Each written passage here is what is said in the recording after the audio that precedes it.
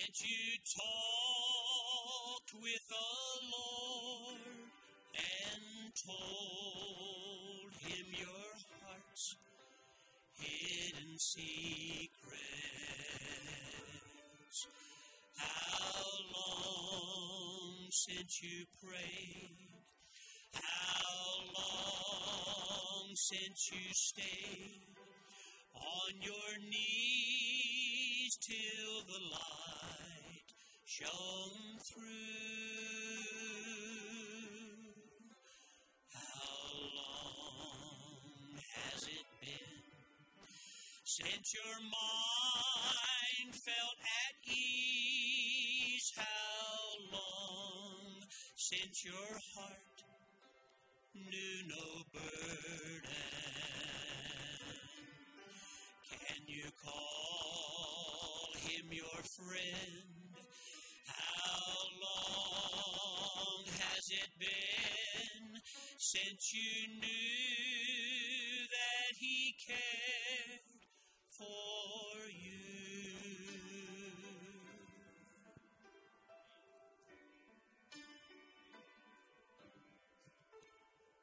How long has it been since you knelt by your bed and prayed to the Lord up in heaven? How long since you knew that he'd answer you and would keep you the long night through? How long has it been?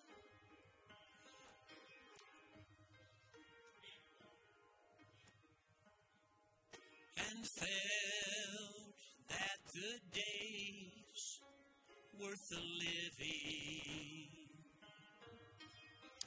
Can you call him your friend? How long has it been since you knew that he cared for you? Can you call him your friend? It's just how long has it been since you knew that he cared for you?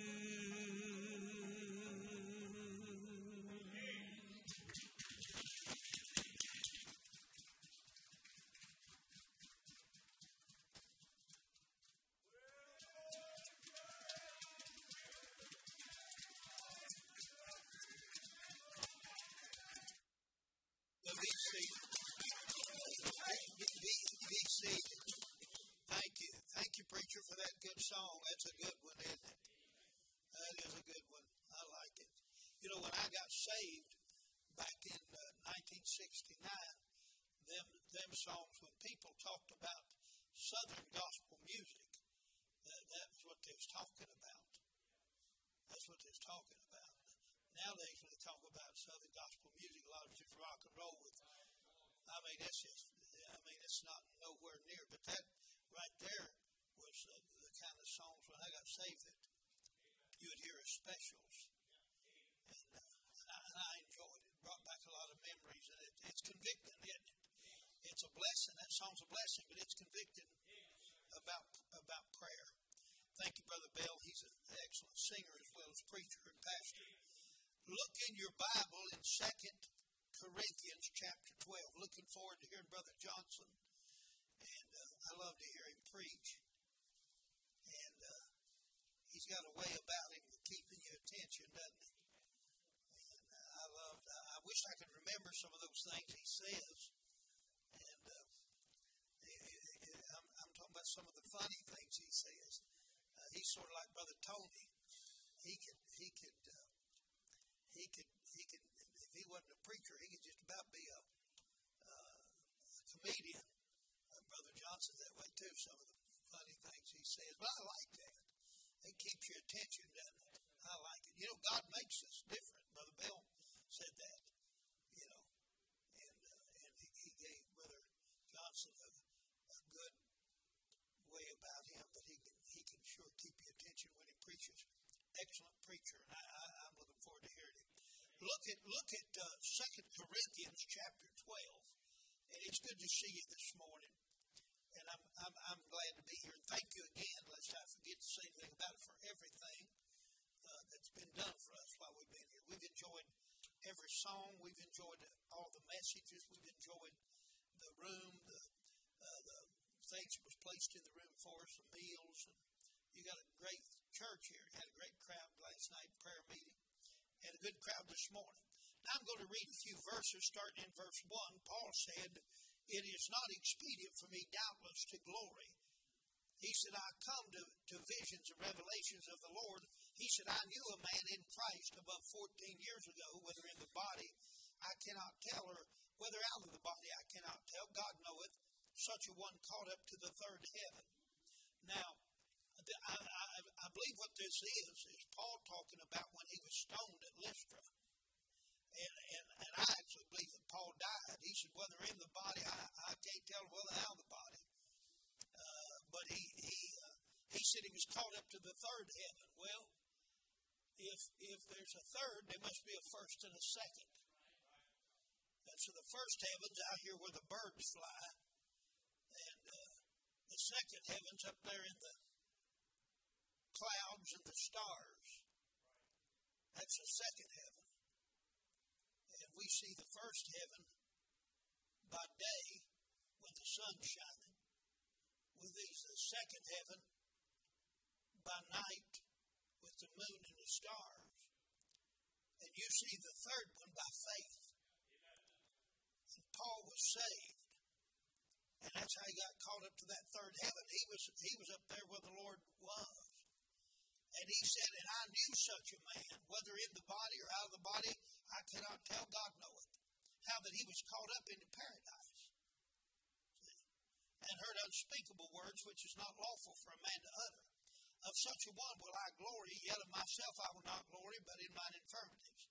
For though I despair to glory, I shall not be a fool, for I say the truth. But now I forbear, lest any man should think of me above that which he seeth me to be, or that he heareth of me, and lest I should be exalted above measure. Through the abundance of the revelation there was given me a thorn in the flesh, the messenger of Satan to buffet me, lest I should be exalted above measure. For this thing I besought the Lord Christ, that it might depart from me.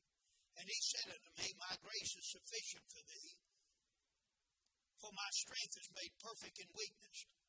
Most gladly, therefore, will I rather glory in mine infirmities, that the power of Christ may rest upon me. Therefore I take pleasure in infirmities and reproaches and necessities, in persecutions and distresses, for Christ's sake. For when I'm weak, then am I strong. Now, I'm going to use these verses and give you some things. And this is a simple message. All of my messages are simple. But this one right here is something you can remember when you're tempted, when you're tested. You know, Paul was tested, wasn't he? He was tested. Every person. Now, sometimes you see the word tempted in the Bible, and it means test. It does not. In the Bible, I believe it's in James there, it talks about that God doesn't tempt anybody. Well, that means tempt to do wrong. But God does test us. For instance, we know he tested Abraham, didn't he? And by the way, nothing's good unless it's been tested. You know, I collect old pocket knives. Old pocket knives. You say, why in the world old pocket knives? I don't know. I got a bunch of them. And I buy some. It's just, Brother Johnson, they just wore out when I got them. But I like them. I like them sometimes for that reason. Old. But you know, the case pocket knives, the old case pocket knives, it'll say on them, case, and it'll say double X. It'll say tested. And it talks about they were tested. Those knives were tested. The steel's been tested. I've studied out a little bit about that steel. That stainless steel is sharp when you get it, but you can't sharpen it after it gets dull much. But you take that old carbon steel that'll rust, you hit it on a lick or two on a rock, on a wet rock, brother, it'll come to life.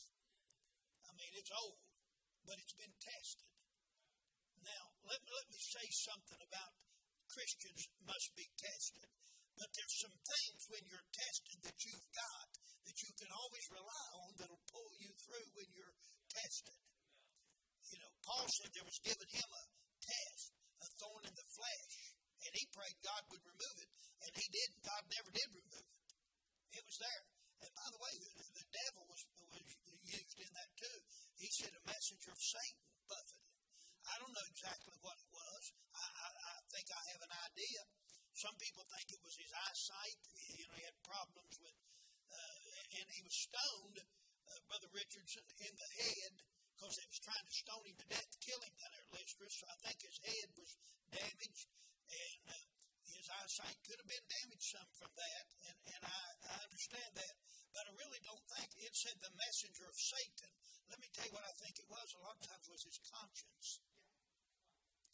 And I think when Paul would preach sometimes and hundreds would be saved and God give revival and God would move in a great way and old Paul would go back to wherever he'd stay and lay down at night and the devil would say, yeah, you've seen a good meeting today, but I'll tell you one thing, you better remember you killed one of God's best servants and you'd be getting a lot more done if you'd not killed that deacon down yonder that you killed and stood there and held the coats of those men that stoned Stephen to death. Yeah, you remember that bunch that was down there in a prayer meeting, you broke it up and split up families and took some of them to one prison, some to other, and beat people to death. You remember that? And I believe Paul would almost lose his mind sometimes because of his conscience. Now, you say, well, that may not be. It might not, but I think it's worthy of thought.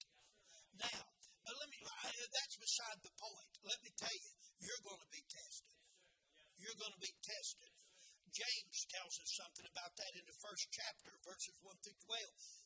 Peter tells us something about that in 1 Peter 1, 6 through 8. I won't turn to all those verses. But I want to give you, when you're tested, what you have, what you've got that you can always rely on when you're tempted, when you're tested, and you're going through it. Let me say, number one, that you have the indwelling spirit abiding in you. You have the indwelling spirit of God abiding in you. In John 14 and verses 16 through 18, he said, Jesus said to the disciples, and I will pray the Father, and he shall give you another comforter. See, when Jesus was with them, he was the comforter. But he said, I'm going to pray for another one. I'm going away. And he said, I'm going to pray to the Father that he'll give you another comforter, that he may abide with you forever. Listen to this. Even the Spirit of truth, whom the world cannot receive, because it seeth him not, neither knoweth him, but ye know him, for he dwelleth with you and shall be in you. I will not leave you comfortless. I will come to you. Now that's a promise. So every child of God that is that's been born again, listen, you have in you the indwelling spirit. So when you're tempted, you can lean on the indwelling spirit that abides in you.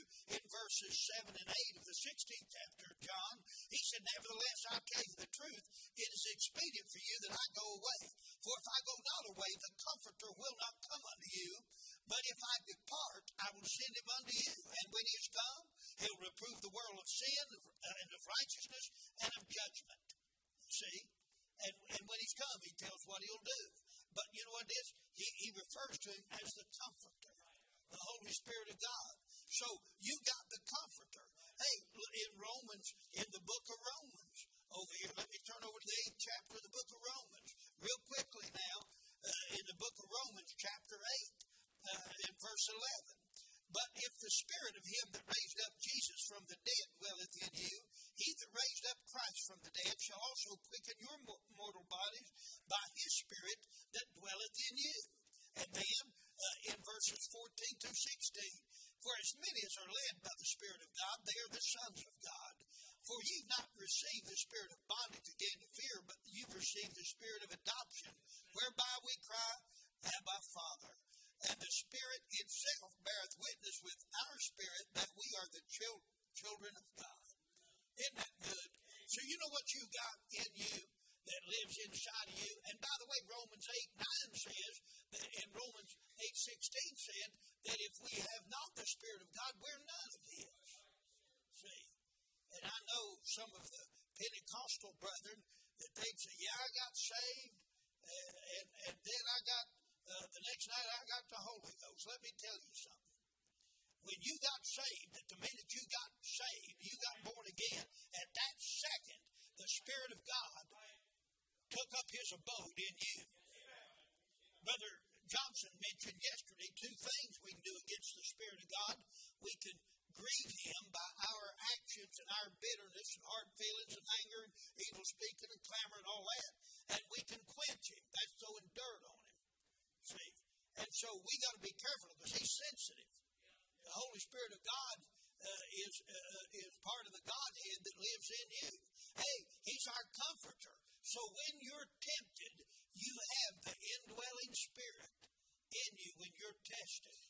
And He will not allow you to be tempted above that you're able to stand. He'll comfort you. You know, last fall, my brother died, and I buried him, and it was a heartache. And 42 days later, I buried my daddy. And you know something? I thought, man, both of them, I had to preach both of their funerals. Both of them. I preached both of them's funeral 42 days apart. And I thought, you know, I don't know if I can do this. Maybe somebody else. And you know something? The Spirit of God said, yes, you can. I'll be with you. I'll help you. And you know something? Brother Richardson, when I walked to that pulpit to do their funerals, God was with me. It was like He was standing right with me and just helping me and giving me grace and helping me and undergirding me with strength. And listen, He helped me and brought Scripture to my mind and comforted me and helped me in that trial that I was in. And let me tell you, God, my friend, when you go through it, you have, when you're tempted, when you're tested, you have the indwelling Spirit abiding in you. Now, what else do you have? You have the interceding Savior above you. You have the interceding Savior above you. Look at John 17. Look at John 17. Now, I'm going to tear something up here that a lot of people, I'll go to weddings sometime, do a wedding, and they'll say to me, well, now, preacher, we're going to sing the Lord's Prayer at the wedding today. I thought, no, you're not. No, you're not. You're singing the model prayer. You ain't singing the Lord's Prayer. The Lord's Prayer, preacher, as you know, it's John 17. The model prayer, the skeleton prayer that He tells the disciples, they said, Lord, teach us how to pray. And Jesus gave them an outline there in John there. Did He not? But now wait a minute. The Lord's Prayer is in John 17 when He's actually praying for us. Look at John 17. Look at verse 9. Look what He said. I will pray for them. John 17:9. I will pray for them. Now, and you say, is this Him praying or is He just saying He's praying? Look at verse 1. These words spake Jesus and lifted up His eyes to heaven and said, Father. He's praying. He lifted up His eyes and said, Father, the hour is come. Glorify Thy Son, that Thy Son may also glorify Thee. And so He's praying. Now down in verse 9, I will pray for them. I pray not for the world, but for them that Thou hast given me, for they are Thine. And all mine are Thine, and Thine are mine, and I'm glorified in them. And now I'm no more in the world, but these are in the world, and I come to Thee, Holy Father, keep through Thine own name those whom Thou hast given me, that they may be one as we're one. While I was with them in the world, I kept them in Thy name. Those whom Thou gavest me I have kept, and none of them is lost, but the son of perdition, that the Scriptures might be fulfilled. And now come I to Thee, and these things I speak in the world, that they might have fulfilled in themselves. And I've given them thy word, and the world hath hated them because they are not of the world, even as I'm not of the world. I pray not that thou shouldest take them out of the world, but thou shouldest keep them from evil. That means from harm. And he said, they are not of the world, even as I'm not of the world. Sanctify them through thy truth. Thy word is truth. As thou hast sent me into the world, even so have I sent them into the world. And for their sakes I sanctify myself, that they also might be sanctified through the truth. Neither pray I for these alone, but for them also which shall believe on me through their word. He's praying for you and me. Hey, you know something? You say, well, that might have been then. Hey, no, look here. Look at Hebrews. Look at Hebrews in the 7th chapter. And I know I'm having you to turn to some places, but look at Hebrews chapter number 7. Look right here in verse 25. Wherefore he is able to save them to the uttermost that come unto God by him, seeing, look at this, he ever liveth to make intercession for them. For such a high priest became us, who is holy, harmless, undefiled, separate from sinners, and made higher than the heavens. You know what he's doing? He's making intercession for you and me. You know what Jesus is doing right now, brother? Man, he's seated at the right hand of the Father, and he's praying for you and me. So, hey, what have you got when you're tempted? You have the indwelling Spirit abiding in you, and you have the interceding Savior above you. So that's two wonderful things you've got there going for you when you're tempted. Let me give you a third one.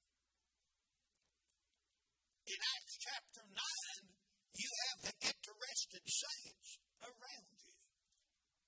Look at Acts chapter 9 there. Acts chapter number 9. And even Acts 9, Acts chapter number 9, and let me just look right here. In Acts chapter number 9, and verses 20. Acts 9, verse 20. And straightway he preached Christ in the synagogues, he's the Son of God. But all that heard him were amazed, and said, Is not this he which destroyed them which called on this name in Jerusalem, and came hither for that intent, that he might bring them bound unto the chief priest? But Saul increased the more in strength, and confounded the Jews which dwelt at Damascus, proving that this is very Christ. And after many days were fulfilled, the Jews took counsel to kill him, but their lying await was known of Saul, and they watched the gates day and night to kill him. Then the disciples of the Lord, took him by night and let him down by the walls in a basket. Now, you know who saved Paul right there? A preacher. It don't say. You said that a certain man, the preacher preached on last night, certain man. These were certain disciples. I don't know who they was. Doesn't say. Don't say who they was. I'm not sure who they were. But I'll tell you who they was. They were the ones that helped Paul get out of there so he could live. Now look at Acts 13 and look at verse 19. Look at Acts 14 and verse 19. And thither came certain Jews from Antioch and Iconium, who persuaded the people, look, having stoned Paul, and drew him out of the city, supposing he had been dead. They stoned him and said, We've killed him. Now look, howbeit, as the disciples stood round about him, he rose up and came into the city, and the next day departed with Barnabas to Derbe. Hey, you know what? He's laying there with blood running out of him, and the disciples stood around him.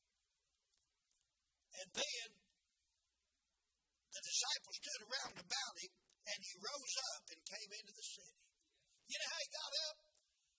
The interested saints around him.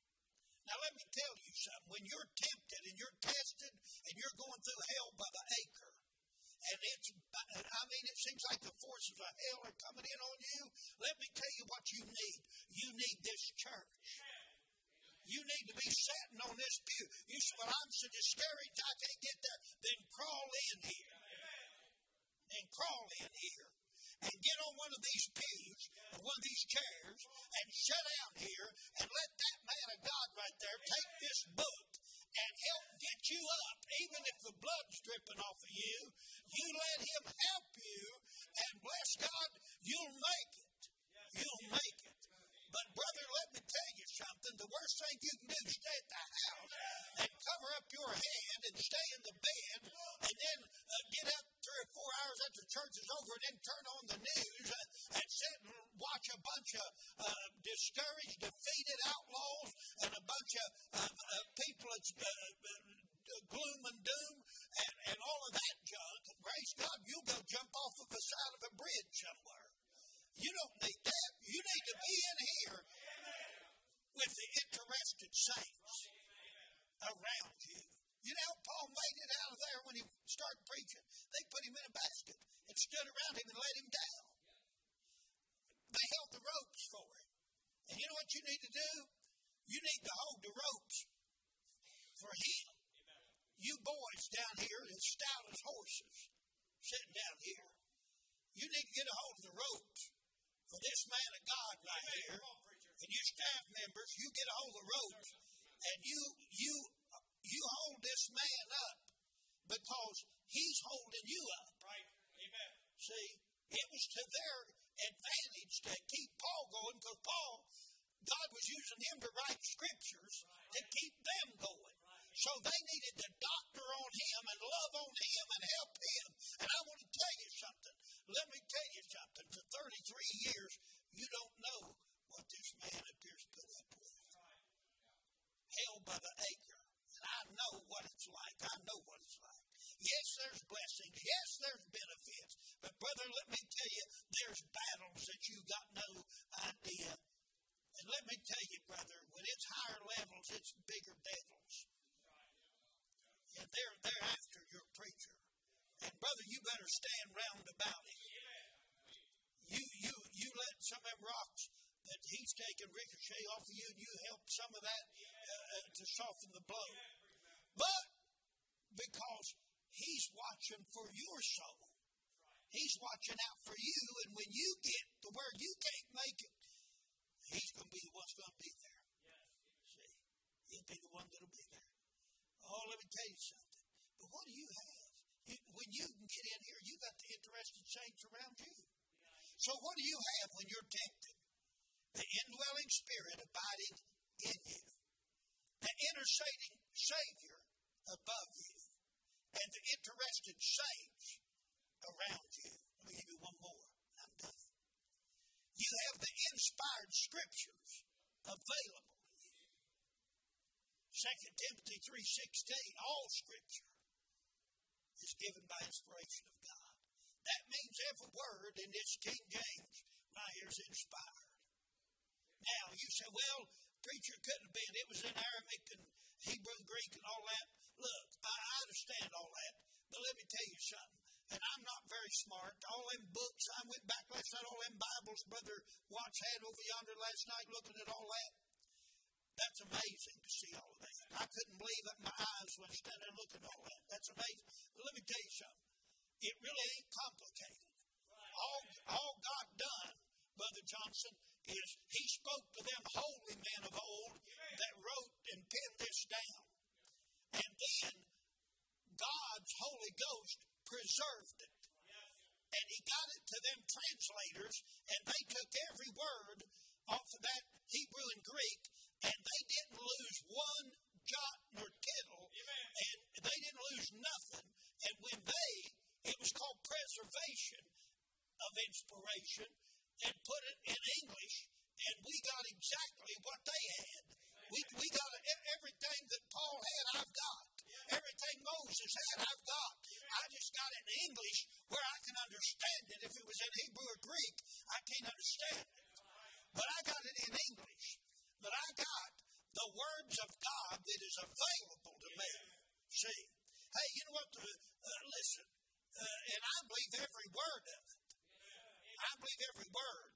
I even believe right here where it says genuine cowhide. I even believe that. Bless God, I believe it all. I believe the maps and the concordance and all of it. I mean, all of it.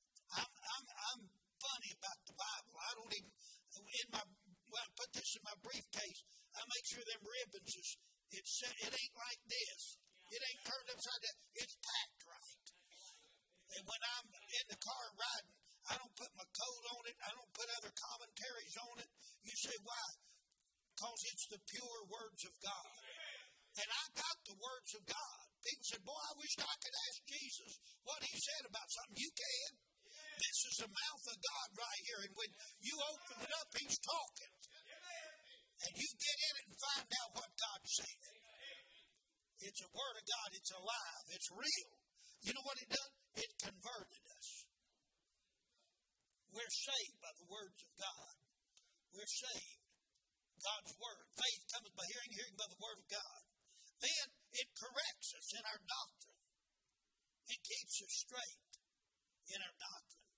Then it comforts us in our heartaches. It cleanses us and it connects us to the Spirit of God.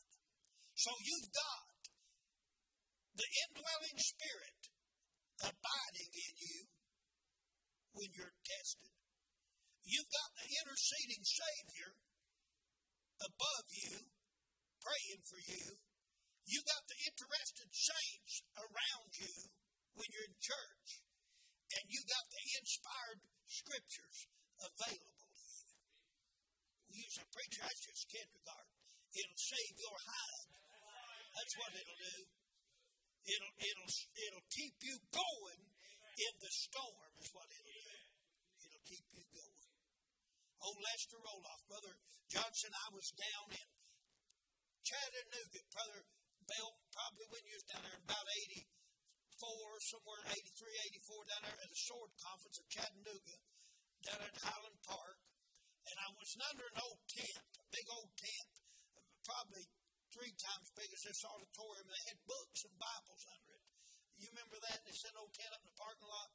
And they had Bibles and books and tapes and just everything under there. And I walked by a table, didn't have it, maybe 1 book on it or 2.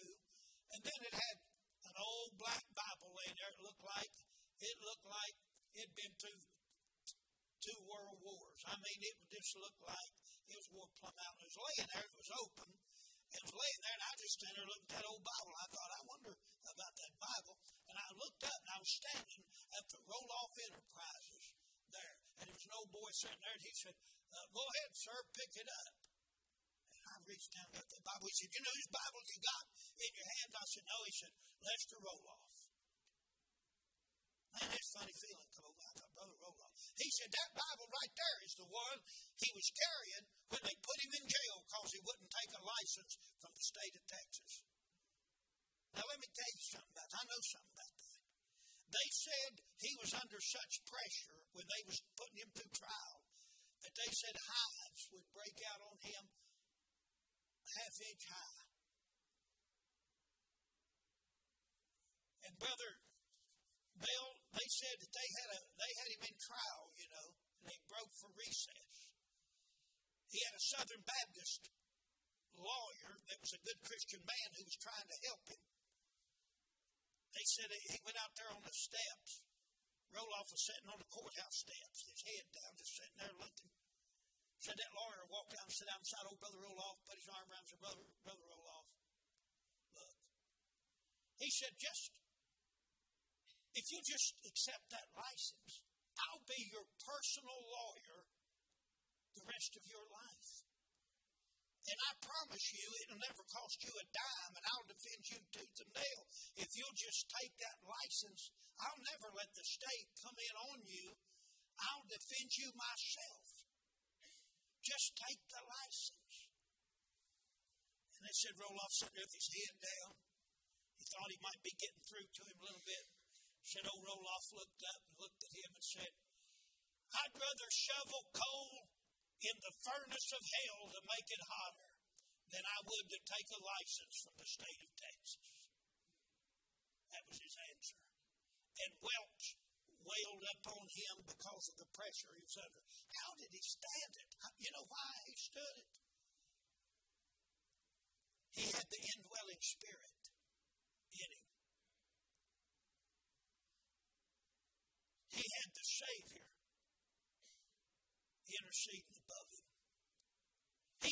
inspired scriptures available to him. And he had the interested saints around him. You know what they did? They put him in jail. And I seen that old Bible that he had.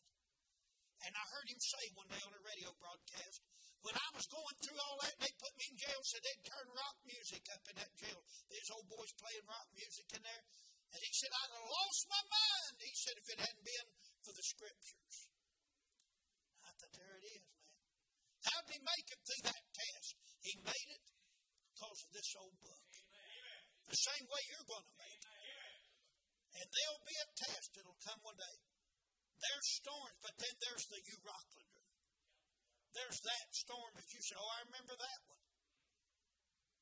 Brother, that's when you better have the goods. Let's bow our heads. Now,